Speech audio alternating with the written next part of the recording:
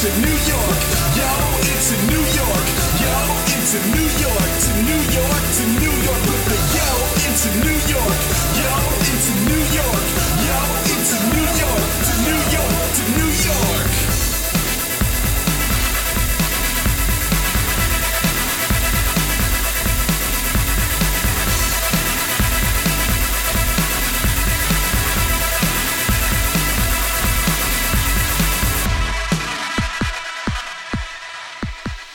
And welcome to Crash Chord's Autographs. Today, Matt welcomes Broody Valentino, a burlesque performer, puppeteer, and theater educator based in the New York, New Jersey area. Known as the teddy bear with claws, Broody chats with Matt about how he got started in burlesque and how he's always loved theater from a young age. They talk about how going to school for theater has informed his performances and how he tends to lean towards a classic Hollywood style. He talks about the first show he saw, how he's come so far so fast, and about the power he draws from being a confident stage performer. And so, from his unabashed love of birds to the costumes they've inspired, here's presenting Matt Storm and Broody Valentino. And welcome to another episode of Autographs. I am Matt, a.k.a. Stormageddon, and my guest this week is Broody Valentino. Broody, thank you for joining me. Oh, thank you for having me. I'm so excited about this. I've been excited to have you on for a while. I met you through White Elephant Burlesque, as I've met a lot of wonderful performers recently through the wonderful Victor Devon, which, get that out of the way and drop his name since I've been doing that in burlesque episodes. So I imagine, like, when I first met you at those shows, you seemingly have been performing there for a while. So have you known Victor and White Elephant Burlesque for a while now? No. I've only been performing burlesque it'll be 3 years in April. Oh, really? Yeah. I would have never guessed that by the amount of professionalism and talent and stuff I see on stage. Thank you. I'm a theater guy from since I was 8. Oh, wow, so, okay. I started very young in community theater, and then when I hit about 14, I started doing it professionally. Oh, cool. So I'm not ashamed to say I'm 40 years old. So Don't look a day over 30. Thank you. So, but I've been doing theater professionally since I was 14. Oh, wow, that's great. Yeah. And so your day job, I know you work with puppets. Yes. And so is that something that you've always wanted to do, or did you kind of just stumble into doing that? It's kind of like the same thing with burlesque. Oh, really? I was in graduate school, and I had to take a puppetry class because it was one of the ones that we had to take. And I was like, this is stupid. Why do I want to wiggle dolls for And I picked up my first marionette, and I started just fooling around with it. And my professor was like, "Oh, you're great. How many years have you been working with them?" And I was like, 30 seconds. And from there, he started introducing me to people and getting me gigs. And then I found this job, which is a city job. So I am a puppeteer for the city of New York. Wow, that's awesome. Yeah, and it comes with the benefits and all that kind of stuff. Doesn't pay as what does. Right, sure. But yeah, so I fell into that, and I adore it because, like burlesque, I see puppetry as another medium to tell a story.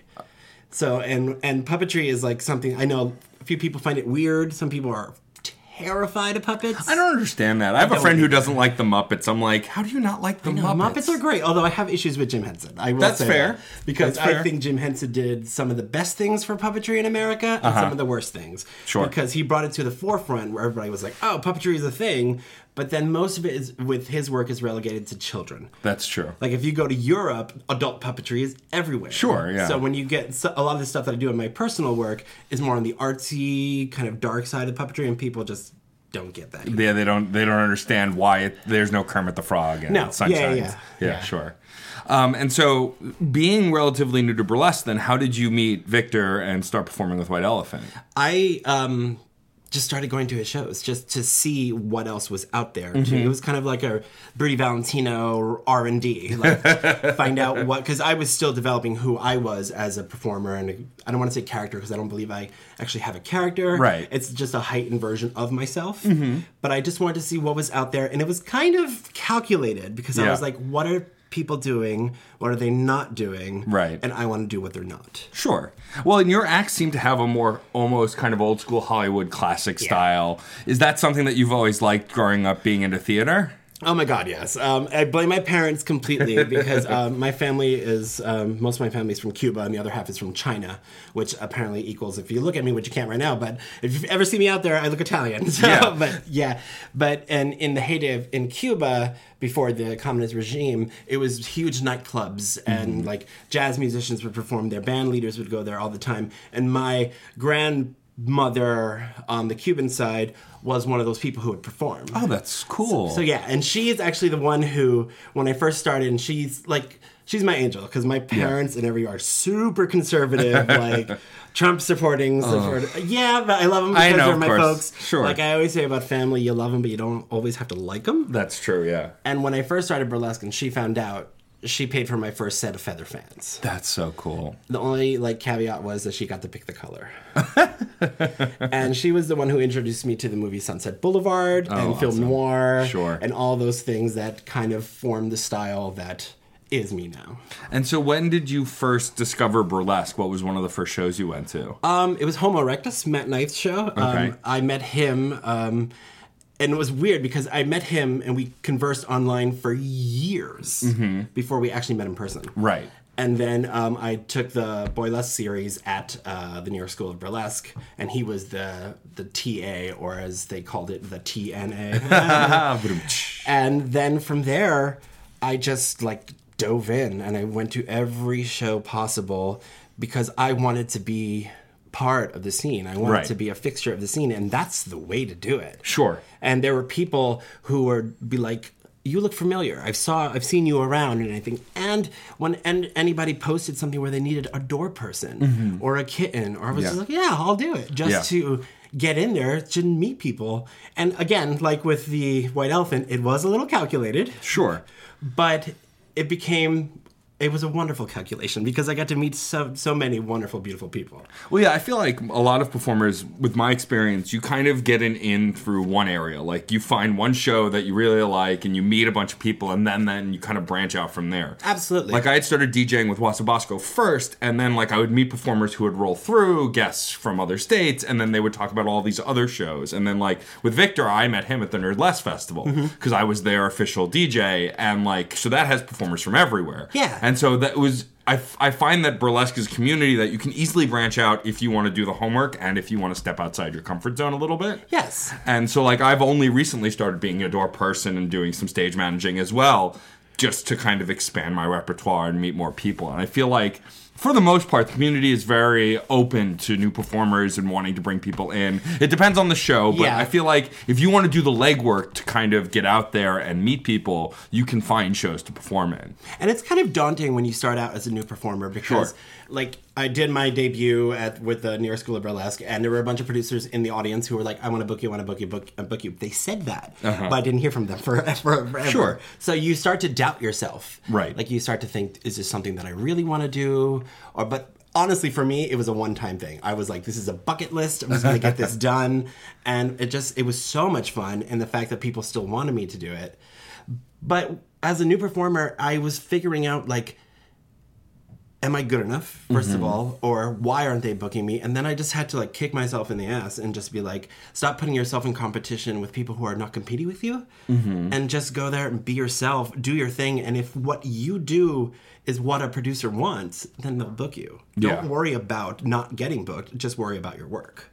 And have you always, I imagine since you've been doing theater since you were young, you've always been comfortable on stage. You've never really had stage fright. You're good at being on stage. Because there's a lot of confidence that comes from you. As someone who's only known you as a performer and hasn't actually gotten to spend a lot of time with you as a person, I saw this huge confidence on stage. You kind of just carry your chest out and you're very, very present and very there. Is that something that is just from performing and just from knowing yourself? I would say performing had a huge part of it because it allows you to be your other rather than your, you putting on a mask almost, you're putting on a character. So whatever crap is in your life, you just leave at the door. Right. But for me, when I was growing up, because I've always been a larger guy, always my whole life. And especially in the gay community, that's almost a pariah. Nowadays, it's getting a little bit more, but back in the 90s and stuff, it was you're not fit, you're not fit, you're not getting fucked. That's what the thing people would say. Oh, man. Yeah, but I was just like, fuck that, you know. It's just like and I used to be also a super uber goth guy, like crazy. I can see it with the dark hair. I can see it. I competed in the Mr. Goth New Jersey pageant and came in third. Yeah, I used to go to high school. I went to Christian school my whole life, and I used to go to school with black wedding dresses with a crown of thorns made out of barbed wire that I rigged to bleed. Wow. You know, and they always would like, you know, we're gonna exorcise the demon out of you, and I was just like, please, there's no demons in this. This is costume. But being a person that eventually was like, if people, I never do anybody harm. I try not to. Sure. And if they don't like me, screw them. Right. And that attitude carried me into performance, carried me into social life, where I would have people that some people would consider like out of my league, whatever, just like dropping to the floor because they just saw this confidence coming out. And I just never thought that, and some people, I know it's hard to sometimes get confidence and sometimes, but for me, like me being not confident didn't serve me. So I was like, don't focus on that. Focus on the things you can change rather than things that you can't, and then that shines out of you. Yeah, it's sometimes hard to see that. Like I think everyone at some point or another hits a transition point or an aha moment. They realize, oh, if I do X or Y, I can be stronger, be better, work harder, or whatever. And it's not always easy to get to that transition point. With burlesque, you said that in the beginning you had some doubts, especially when you weren't getting booked. When did you realize that you were talented and kind of have this point of view of more confidence and believe in your performance more? Well, it was mostly if I was having fun.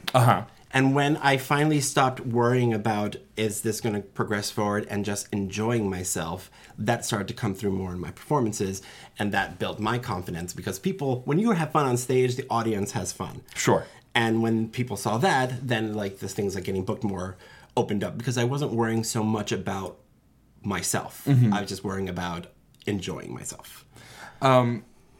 Because your acts have a more classic nature, and I've noticed, at least with the male burlesque performers that I'm familiar with, and it's not all of them, but with like Mr. Gorgeous and Chris Harder and some of the other like, you know, world traveling male burlesque performers, I noticed they rely on comedy a lot. Chris Harder kind of goes back and forth, but Mr. Gorgeous for the most part relies on comedy, and I've noticed that in a lot of male performers, where I've noticed in your acts, for the most part, you rely a lot on drama and, you know, beautiful music and these beautiful choreography. Was that an active decision you made? Absolutely. So you didn't want to rely on humor. You wanted to kind of exude this sexuality and this drama on stage. Does that also come from your theater background and what you liked? Definitely. When I first started, people always were trying to like pigeonhole me into comedy. They're like, you can be the big funny guy. And I lived so much of my life being the butt of people's jokes that now I want to be their fantasy.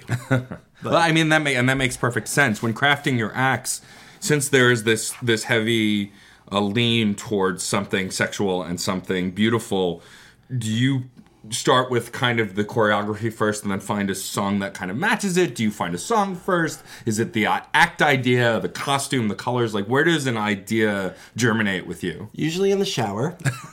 All best ideas come out in the bathroom. Yeah, I've been like 90% of my acts that I have come to me in the shower. There have been times where I'm like struggling with an idea and I'm like, I'm going to go take a shower. But yeah, with process, it varies. Okay. Sometimes you get an idea. I've had acts that I've never done because I have an idea, but I can't find a song.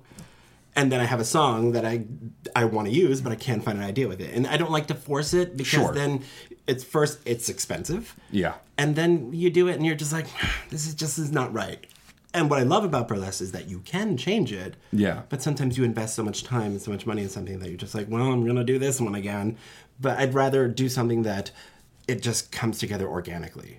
And just, In the beginning, did you have a lot of act ideas and try out a ton of different acts, or did you stick with a few staples? I know performers tend to go one of two ways. Either they're performing the same act over and over again to perfect it in the beginning, or they have 1,000 acts and they just want to do as much as they can. Were you one or the other in the beginning? I had too many ideas in the beginning. Too many ideas because I felt that quantity had to happen if I wanted to get booked. I didn't get the concept of that people become fans of your specific act sometimes. So yeah, I just started to pump out all these acts and everything, and now some of them I don't even use anymore. So you have whittled down the repertoire. I have, yeah. What does it take for you to retire an act, or just you're not happy doing it? Just essentially, don't enjoy it. Yeah, once I don't enjoy it, I'm just like, meh. I mean, that seems super simple, but it makes sense. You know, if you're not having fun doing it, why would you keep doing it? Yeah, and there are some times where, like, I've done one-off shows where people are like, oh, we're doing a Britney Spears show. And I'm just like, okay, I'll just shoehorn Britney Spears into something that I have. My Powder Puff act to the Spice Girls Too Much came out of a Spice Girls show, which I thought was like, okay, this is going to be a one-off kind of deal. And that's one that gets booked most of all. Yeah. Man, pretty much, yeah. Yeah. I think I saw that very recently. Didn't you do that recently? Last week? Yes, Yeah. last week at Weber Alaska. I was the door person. Yeah, and that act, I had never seen that before. The idea of, so first of all, I have to ask the giant powder puffs that are your fans, essentially. Did you make those, or do they exist? Yeah, I make all my stuff. And so, how did you make giant powder puffs? They're just literal circles with foam inside of fake fur, and just sew that thing together. That's brilliant. Yeah. And so, was that always the idea for that act, to just kind of use a fan dance, but with giant powder puffs? I wanted to do a fan dance with a different kind of object. Right. I didn't want to use fans, and the powder puff just became organic, just came to me. And that totally feeds into that, you know, natural, like, and old school Hollywood feel. You know, you don't really see powder puffs a lot now, just like in media. You know, I'm sure like in makeup chairs, and they actually still use them, but they used to be a staple of like scene work for like portraying an actor on stage or an actress on stage, and you don't really see them as much. So I thought it was very cool. It kind of gives it an older classic feel. And in like old school burlesque, their powder puff dance was a trope. Like sometimes you would have the girl or the woman in a giant like container with the powder in it, and they would do it around. But I look at what particularly female performers or female identified performers do, because there are certain things with certain male performers. They're either very comedic, extremely like beatific, or they're like superhuman. They do things that like, you know, like really, really well-trained acrobats and stuff like that. Right. And I'm not any of those. So I want to play to my own strengths. And the female performers, I find that they tend to be on more the poised and like the beautiful level. And I more emulate them than I do the male performers. Dirty Martini is a huge influence. I was just going to ask who some of your influences are. Do you have any actors or theater performers that are influences on your work as well? Well, I have what I call Patty issues. Patti LuPone is a huge influence. She can do no wrong.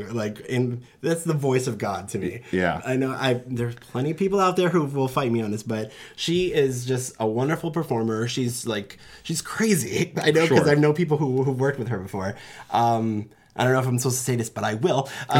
When she did Gypsy, a friend of mine was on the crew, and they had to build a liquor cabinet in her dressing room that would fit a large bottle of Grey Goose, and then every prop that was brought in, she would have to commune and make sure that this was perfect before it was approved for the show. And when you reach that level of baller, of diva, whatever, I find it so fascinating and amazing. Sure. Absolutely, yeah. Well, it's like all the old school stories of Liza Minnelli and all the things that she would do and how she was. I was just fascinated by it. Yeah. I remember seeing the show Boy from Oz that Hugh Jackman did on Broadway. And I just thought just the story, even though she was, you know, she wasn't the lead, Peter Allen was, the character of her in that show was so interesting and fascinating to me. And I ended up reading up much more on her after seeing that show. Because I didn't realize there were all these dimensions to her, because I only knew her as she was an adult and an older performer when I was young. And another thing about Patti LuPone is that she takes no shit. Right. I think it was either Sunset Boulevard or Les Mis where something was not in her contract they didn't give her, and the curtain was about to go up and she walked off stage. Wow. And she was like, well, give me the stuff that's in my contract, because I'm not going to perform if this doesn't happen. And that is just incredible, because to have that much self-worth in your art, which is so hard to get, because we're always told that this is fun for you, so you shouldn't, take the experience, take the exposure. No, we work really hard at doing this, and to get to that level of self-worth that you can actually walk off a stage while there's an audience out there to get what you deserve, that's amazing to me. No, totally. I mean, we're also in the New York art scene, I think in general, you're kind of trained to take what you can get. And while of course, producers work within their limits, and not everybody can offer insane amounts of money per show. You shouldn't. I always wholeheartedly agree. You should never work for free. You should be getting something for your work. Absolutely. Even if it's not always money, maybe video of your work or whatever the exchange is. If it's something that's worth it to you, it furthers your self-worth. But the minute you start doing things for free and it's not for charity and it's not for some understanding or exchange, you're devaluing your own work and the work of the other artists in the scene. Absolutely. And it's a fine line to walk, but I feel like you really want to create this bedrock of value to what you do, because then otherwise it gets harder to keep doing it. Correct. And there's a difference of doing what you do and love in your art form for something that you know what you're... Like, if they say you're doing this for free and you know you're going into that, that's different than being taken advantage of. For sure. Yeah. Like, for example, my podcast, I don't have advertisers at the moment. I'm always still trying to work on that. But for the most part, this is a free thing that I do to promote people either that I like, that I care about, or that I'm interested in. But I know the value of it to those people that I have on and to myself, which is different than doing something for free and just throwing it to the side. Absolutely. And not really caring for it. Have there been any performers, now that you've been in the scene 3 years, that have inspired you that you didn't know existed when you started? That's a really good question. Fancy Feast. She's incredible. She's a dynamo. Yeah, the first thing I ever saw her perform was her 50 Shades of Oy Vey act, which is just, being Jewish and being someone who didn't get 50 Shades of Grey, who has a wife who's obsessed with NPR, just hit all these buttons that it was so brilliant. But even if you don't know any of the source material, you can still find humor in how big and ridiculous it is. I find that a lot with, like, Nerdlesque. Mm-hmm. When I go to a Nerdlesque show, sometimes I'm like, I have no idea what they're doing, but I am totally in it with them. And see, that's a sign of a strongly made act as well, because reference material is great, and if you want to hit something on the nose, there's nothing wrong with that. But if you want to bring in the most of the audience, there should be touchstones that other people get. Being a fan of Nerdlesque, but not necessarily always getting it, are there any Nerdlesque acts that you do or that you want to do? Nerdlesque isn't really my thing. Okay. And I'm a huge nerd. Yeah. Like, I love things. I love Archer. Archer is amazing. Archer is a brilliant show. I love the Disney, oeuvre, wherever you want. But it's just not what I want to present on stage. You prefer to present the classic style that you've been doing. Yeah. And it's not to say that I would never. Like, I have one Nerdlesque act that they asked me... I was doing a cosplay burlesque show, and they asked me to do it. And I do the Penguin from Batman. Amazing. But even then, I do, like, not the Tim Burton version. I would do, like, the Silver Age, more dapper version of it. Because, of course. Right. But just, I love Nerdlesque. It's just not something that's really interesting. Me. Yeah. Like, a lot of the dynamics I've had with previous guests is either they're really into it or they're not, or, like, but they're usually, if they're a huge nerd, they do Nerdlesque. And so I think it's really... fascinating that you make that decision that your style, your preference of style doesn't necessarily fit it, and you don't want to force it. Right. But leaving the door open that if you find yourself inspired, that you see some dapper old school Hollywood nerdy thing and you want to represent it, you will, which I think is really interesting. Well, I think sometimes in this community, some people can pigeonhole themselves, and so much of it informs the other forms that just enjoy all of it. And if you want to do it, just do it. Yeah, I think the important thing that some burlesque performers forget, and just art and entertainers in general, is they forget to enjoy the art they make. Yeah. Sometimes you get so focused. I run into it so many times with musicians. I've interviewed only a few jaded musicians on this podcast, and a lot of what I hear in their voice is that they do it because it's just who they are, but they don't know how to enjoy it anymore. I find that anybody who talks down on modern pop music has lost that joy. Not all pop music is great, but there is joy in the art if you want to find it. And I think that's a major problem in a lot of modern media now, is that there are people who just exist to put down that art, whether they're in the space or not, which I think is toxic to any art form. I think it's hard when you're, especially on a performing artist side, it's hard not to, because if you define yourself as a performing artist, there's so much rejection that goes into that. Yeah. that you need to have an outlet outside of what your main form is. If not, that rejection just gets bogged down on you completely, and then you don't want to do what you love anymore. Yeah, and I think also it's very easy to become jaded, especially if you know how good you are, or at least believe in the work you're doing. It's very easy to become jaded at other people's work as well. We talked about you drawing inspiration from old school theater and old school Hollywood. Are there any other things that have inspired acts that you've done outside of theater, like books or movies or TV? Birds. Really? I'm a huge bird nerd. It's ridiculous. Like, I know way too many things about birds. Like, I will go out with my fiance, and he'll be like, "What is that?" And I will know the species, where it's from, and the migratory pattern of it. Wow, is that something that you were just interested in since you were a kid? Since I was a child, yeah. And so you just did the research, looked it up. Yeah. That's awesome. Very cool. One thing I love about them is it's called sexual dimorphism, where the males are the pretty ones usually. Right. And the females are like, the drab and more, because they have to nest and take care of the babies, so they're usually camouflaged. But the males are the ones that go out there, and they have to do the dances and all the courting rituals, and I find that beautiful. And so I wish more men were like that in human life. Sure. I mean, I personally am not afraid to wear bright colors. I like bright colors, but I've noticed that most men's clothing is geared towards darker colors, which I also like. I mean, I wasn't necessarily goth, but I was a metalhead in high school, so I wore a lot of black t-shirts with words on them. But I think that's really interesting. And so you've based acts based on, are the costumes based on birds? Is the performance based on birds? Is it not something specific? Well, one specific act is my Bear of Paradise. And even the color scheme of the costume is based on one of the birds of paradise. And it was my... because in the bear community, in the gay community, people are grouped into animal names. You're a bear if you're a little larger and hairier and tend to be older. Okay. You are a cub if you're like that version, but younger and more in a smaller version. You are now it gets a little confusing, because I believe an otter is a thin, hairy man. Okay. And a wolf is an older, thin, hairy man. And a panda, which I think is offensive, is just an Asian bear.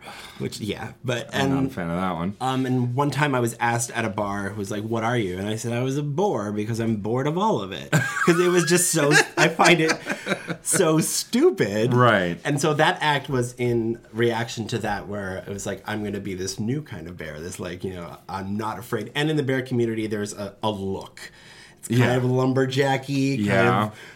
faux masculine kind of thing going on, and I was just like, I'm going to subvert that completely and be this one who wears rhinestones and has a big old peacock tail. And it's a mating dance, so like for this kind of creature. Yeah, that's really cool. And so over the years, being interested in birds, do you find that you pick up literature based on birds and like go to exhibits based on birds and stuff? I have so many books on birds. It's ridiculous, and it's not like things don't change in that world. Sure, of course. They probably tend to stay the same. But the photography does. Right, sure. As technology has gotten better, some of the pictures you see are or of birds that you couldn't get because they were too far away, because they're super shy in the natural environment. But now you get it because they have these amazing cameras. They're like 12 feet long. And your partner's a photographer, right? He is, yeah. Yeah. And so does he share your love of birds? Have you kind of... No, not even a little bit. Not at all, no. Thought maybe he could take some photos for you of birds. He probably would. but no. not interested. That's very funny. That's really interesting. I find that, like, you do interviews for a long enough time, you ask similar questions, but you expect the answers to be, this or that. So the fact that you're pulling your inspiration from something in the natural world is really cool. I'm a huge nature nerd, too. Yeah. Because nature is just so beautiful and brutal, and, like, to see things like a ladybug, which, for most people, they see as this cute little bug. It's on like a lot of like kids like paraphernalia and stuff like that, but it is a voracious predator. Yeah, but people don't think of that. Yeah, and things like that are just amaze me completely. Like in the planet Earth, I think it was 1 or 2 on Earth. There's this fungus that grows out of bugs' heads. I've seen that. Just like this huge, grotesque, beautiful sculptures, and it would literally make some of them go crazy. Right, it like controls them almost, and which stuff is like really that is so bizarre. cool. Yeah, there's a video game called The Last of Us that came out years and years ago now, and that was essentially, it was another zombie game, but these zombies were controlled by like the virus was a fungus. Yeah. And so they all clicked and looked like mushroom people. It was really weird, but really interesting. And they took some of that idea from that fungus. Yeah. And it's just really fascinating. And just nature is just so, like, so much happens without us even thinking about it because it's just there around us, even in a city. Sure. There's so many things, and I just love it. That's really cool. Are you a fan of camping and being out in No. nature? No, not at all. That's where you draw the line. Camping, I can do. Right. There's just got to be a certain level. I can't rough it. I can't. I'm not. So if you have like a nice cabin with electricity and running water. I could do a tent. Oh, you can do a tent. Yeah, Okay. and just running water is a thing. And Yeah, just, sure. My fiance is a huge. He goes every year with his father, and they rough it. Oh, yeah. Like they don't know if they're gonna find water sometimes, and I'm like, no, I'm not going. Enjoy. Go. I'm a bigger fan of campsites with like flush toilets and Yeah, running water. that's fine. I'll sleep in a tent, but I need somewhere I can go to guarantee that there's water available. Yeah. I don't need it to be like a fancy like. Glamping. Not real, like glamping, Yeah. I don't need that, but I just need some, like, I don't want to, Some amenities. Yes, yeah. I need to know I'm not going to die.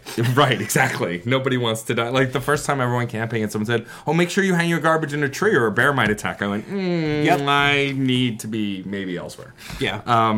I know that you've done some traveling and you've performed in other cities. Do you like traveling with burlesque and do you like performing at festivals? I do. I really do because, especially with boylesquers in other cities, there's not that many. Mm-hmm. You know, it depends. If you go to like the big cities like Chicago or Seattle, they'll have a good contingent. But when you go up to like Vermont, there's maybe one. Yeah. And so to see more of it, to introduce yourself and to show that off, and people just, their minds get blown completely. And then sometimes that one person doesn't have as much reference as we have here. Sure. And so then they get inspired. And I've gotten so many emails and stuff from boylesquers in other cities who are just like, can you offer me suggestions? Can you help me? And everything. That's And great. I love it. Absolutely That's love awesome. And if I recall correctly, towards the end, I think it was towards the end of last year, you were in Alternatives, right? Yes. And you won an award, didn't you? it. Beautiful weirdo. That's so. Let's talk about that a little bit because it's one of my things. The time that we got to talk the most was at the Silver Tusk Awards, which I love Victor's awards because a lot of them are just very tongue in cheek.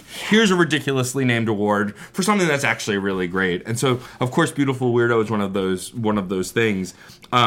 Did you expect to win that when you won? No, absolutely not. Competition is a little weird for me because how do you judge art? Sure. So it's a little strange. I'm not gonna say, hey, no, don't give me that crown. You know, I'll take it. But if I don't win, I don't get upset. Just as long as I do my best. Sure. And I think awards like that, like something I love about the Silver Tusks and things like Alternatives that give away these great awards that sometimes have ridiculous names or you know, oxymorons for names and stuff like that, is that it really shows the fun side of burlesque. Absolutely. And it shows that something that I feel like a lot of people in the community are forgetting is that this is supposed to be fun. Yeah. You know, and you know, I try and not dive into the drama of the scene, and every artistic scene has drama, but I feel like too many people are just like, this is a contest, I have to win, and I have to be the best. And there's nothing wrong with wanting to be the best in your field, but when you do it at the expense of kindness and the humanity of the rest of the community, you lose a lot of what the point is. Yeah, that's huge in the theater world. That's like theater as especially musical theater, Right. as silly as it looks on stage, it's cutthroat backstage. Is it really? It is. It really is. Like, because you're always auditioning and you find out what person is doing what song. I have that in my rep. I know I have a higher note than they, so I'll do it in front of them, before them, and so there's tactics like that. I haven't seen that happen in burlesque, but Right. it happens in art forms. Sure. And I think once you get to that point, it's becomes too Machiavellian and you're not enjoying it anymore. Right. Yeah, once you're trying to figure out how to take down somebody else, Yeah. it's what's the point? Then why keep doing the art? Like, because you're just going to hurt someone else or yourself. Like, me personally, the only person I compete with is myself. Sure, you want to be better than you were a year ago, 2 Yeah. years ago, 3 years ago. Are there any things? So, a two-part question: is there anything you feel like you're not doing well enough yet that you feel like you could be doing better when it comes to your acts or your creation process or anything? I think I could add more comedy. Definitely. Okay. It's something that I would like to do, add more. But for me, I don't want to force it. Right. If it's something comes in, I don't know if I would ever do an act that is strictly comedy throughout, but maybe an act that is like more on the beautiful side, and then in the middle there's like this ridiculousness, and then it continues. Gotcha. And then is there something that you feel like you've really perfected over the years that you weren't as sure of in the beginning? Drama. Yeah? Yeah. So you didn't... Does that mean, like, in the beginning you didn't think that you could be serious and Well, I didn't think... dramatic? This is going to sound really narcissistic, but I didn't think that the burlesque scene wanted that or was ready for that, because most of the stuff I had seen was very comedic, very tongue-in-cheek, and there are some acts that are very smoldery and beautiful. Sure. But sometimes they lead... And there's nothing wrong with leading toward the sexual side of it. Right. But just doing something that is just a straight-up character, doing something completely dramatic, and that being it. Mm-hmm. I didn't know if that was a thing that people did. And so that's what I wanted to do. And I just allowed myself to do it. Well, yeah, if I had to pick a boylesque performer who performs dramatically, you're one of the first names that comes to mind. And does that come from, did you mostly in theater do dramatic roles? I mostly did cheesy musicals. Really? Yeah. And I think it was, since that was what I did the most, I wanted to branch out away from that. Got it. But now when I do my puppetry stuff, that stuff is uber dark and drama. Yeah. So I think the two of them kind of blended together to create what I do now. And so if you did musical theater, then you're a singer. Yes.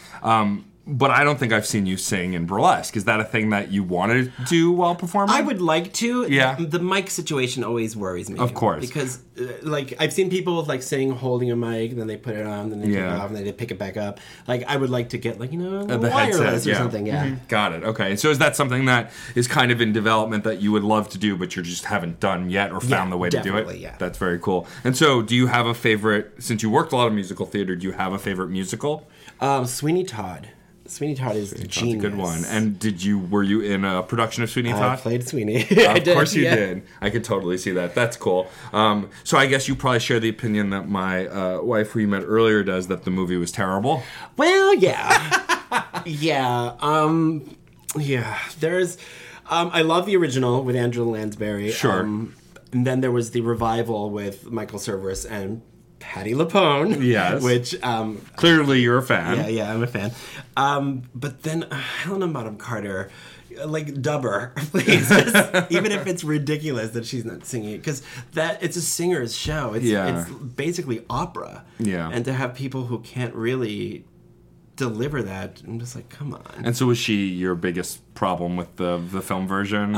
Yes. Yeah, definitely. Because I still think that, what is it, the song Pretty Women, between Alan Rickman and Johnny Depp, I think is a beautiful performance, personally. I really like that version of it. Mm-hmm. I've since seen theater productions, and I see why people don't like it, but because I actually saw, and this is so weird, for Les Mis and Sweeney Todd, I saw the movies before I ever saw a production. Oh, interesting. Because I didn't grow up as a theater kid. I got into way more theater after I met my wife, and so both movies, I was like, these are okay. And then, of course, when I bring that up in a theater crowd, they're like, what? They're terrible. But going back now and having seen some of the stage productions, video clips or whatever else, I understand. There's a huge difference. They're not even close to being the same thing. I think, especially with Sweeney Todd, the characters are so larger than life that film acting doesn't suit them. Right. Like, they have to be these caricatures. And I think that the Burton aesthetic tipped its hand too quickly. Yeah. Like, if they look that creepy already, you're just like, oh, I know where this is going. Yeah, right. And it did kind of give up the ghost. Like, there was no doubt that people are going to do bad things in this movie. Yeah. And there is some sense of, in the story of, justice, there's revenge, but also the sense of right and wrong, whereas in the movie it just seems like it's bad people doing bad things to other bad people. Right. Which is the summation of the show anyway, but yeah, it does kind of give up that ghost pretty quick. And there's these, in the original, there's these little interludes of the chorus singing these things that follow that advance the plot, which just informs it so much, because it's like saying the morality of the stuff that is happening and creates this beautiful theatrical picture, which they did not have. Right. And I was just like, do you have a favorite more modern musical things that have come out recently? Come From Away. Come From Away. I've not seen it, but I've heard the songs from it. It is incredible. Yeah. I think it was like maybe 20 actors who play. They said over 800 characters. Wow. And just, I love a good ensemble theater piece. And they were just slipping in and out of them, and it was, you never got confused because they were just so well thought out characters, and their performance was just amazing. That's very cool. I cried so many times, even not at sad parts, just because what they were doing was so wonderful, their work, that it just made me cry. I had that experience at Hamilton the first time I saw it. I grew up a history nerd and a hip-hop nerd, and so my wife, knowing people in the theater community, a friend of ours is the lighting designer at the Public, and he went, "Did you get your Hamilton tickets yet?" So we ended up seeing it at the Public before it went to Broadway. And I didn't know I was going to be so emotionally attached to it because I didn't know that much about it. I hadn't heard the buzz because, again, I'm not really a theater person. I like theater. And I love going to it, but I'm not someone who, seeks it out. Right. And then seeing it, that's the experience I had. The whole first half, I'm laughing and enjoying the high moments, but I'm also tearing up at the production value and the music. And then in the whole second half, I cried most of the second half. And so, I think I learned a lot about theater from that show just because I didn't know what I loved. And also before that, I love the music in Sweeney Todd. I have no desire to listen to the Sweeney Todd soundtrack. I just don't. It's just not a thing I go to. But with Hamilton, I listen to it on repeat. And I think the style of the music informs it as well. And while I love beautiful pieces, I think I'm more of a modern music fan. I love more classic stuff, but I like more modern music. And so shows that have a more modern feel tend to pull me in more. Absolutely. Which is interesting to me. I didn't love American Idiot, but I liked a lot of the music because I was a Green Day fan, and they were more or less direct translations of the Green Day songs. Right. When it comes to music, besides being a fan of musical theater, do you have a specific kind of genre of music that you prefer? Goth rock. Goth rock? Yeah, I love goth rock. I love 70s singer-songwriters, especially the females. Mm-hmm. I love me some Stevie Nicks. How can you not? I love the Carpenters. Of course. I imagine a Joan Jett fan? Yes. Yeah. How can you not? Let's see. Kate Bush. Mm-hmm. Tori Amos. And so, do you find that any of their aesthetics have informed, even though you lean more towards classic acts, do any of their art inform some of your burlesque as well? Well, I do have a few numbers, at least two, to a few Susie Sue songs. Okay. She was just a goddess for me growing up. 'Cause as a goth kid, I mean, come on. Yeah, of course. You can't not love Susie Sue. Yeah, I've always been, I don't know if it's because I'm a gay man or what, but I've always been more attracted to female artists than male artists. Mm-hmm. And those women just informed me as not only as an artist, but as a weirdo, because they're all weirdos in their own way. Right. Yeah. And so it's funny that you've mentioned a few times your goth aesthetic growing up, and that there's not really a sense of that now, knowing you now. Mm-hmm. Is that an active decision that you made to change out of that as you got older? Sometimes you just turn a page. Yeah. Yeah. And it happened to me because there was this club in New Jersey. It was called QXT. And I went there every Friday and Saturday night for years. Mm-hmm. And then one day I missed, and the owner called me and asked me if I was okay. And I was like, yeah, I'm just not coming tonight. He was like, but you have to. You're furniture. And I was like, I am not an ottoman. And from there, I just stopped. Yeah. And yeah. But it's funny, I find that musical aesthetics can be more internal than external. Like, when we're all in high school, I think we feel like we have to wear our style all the time. And while I find that I still love nu metal and heavy metal, and I'm a hard rocker as much as I like folk and any other genre, but I don't wear that as much anymore. I still love it, but I don't feel the need to advertise that I love it, so to speak. And I still have friends from that scene who still dress like goth as hell. Mm-hmm. And they're always like, you sold out. And I was like, no, man, I just evolved. I just changed. I changed. I grew up a little bit. Yeah. Talking about before how you want to incorporate singing into burlesque and some of these other things that you feel like you can work on, do you have a trajectory over the next year, 2 years, 5 years of what you'd like to be doing in burlesque that you're not doing now? No, because I just see it as it's a journey. Yeah. And those turns and everything, I believe that life in itself is a journey. You have a destination, but it's just many roads that will twist and turn. And for me, burlesque is like that. I will take all these twists and turns with different acts, and whenever I'm supposed to make that turn, I do. So you're more interested in just kind of seeing how it goes and not making these huge, long, extending decisions. Yeah, because I think if you make too many long, extended decisions, if you never reach that, then it's a bummer. Sure. And might as well just get there when you get there. That makes a lot of sense. We talked earlier about you traveling. Is there anywhere you've not traveled to do burlesque that you'd really love to? I want to go to Europe. I want That's to the perform dream. in Europe, yeah. It's just so damn expensive. Right.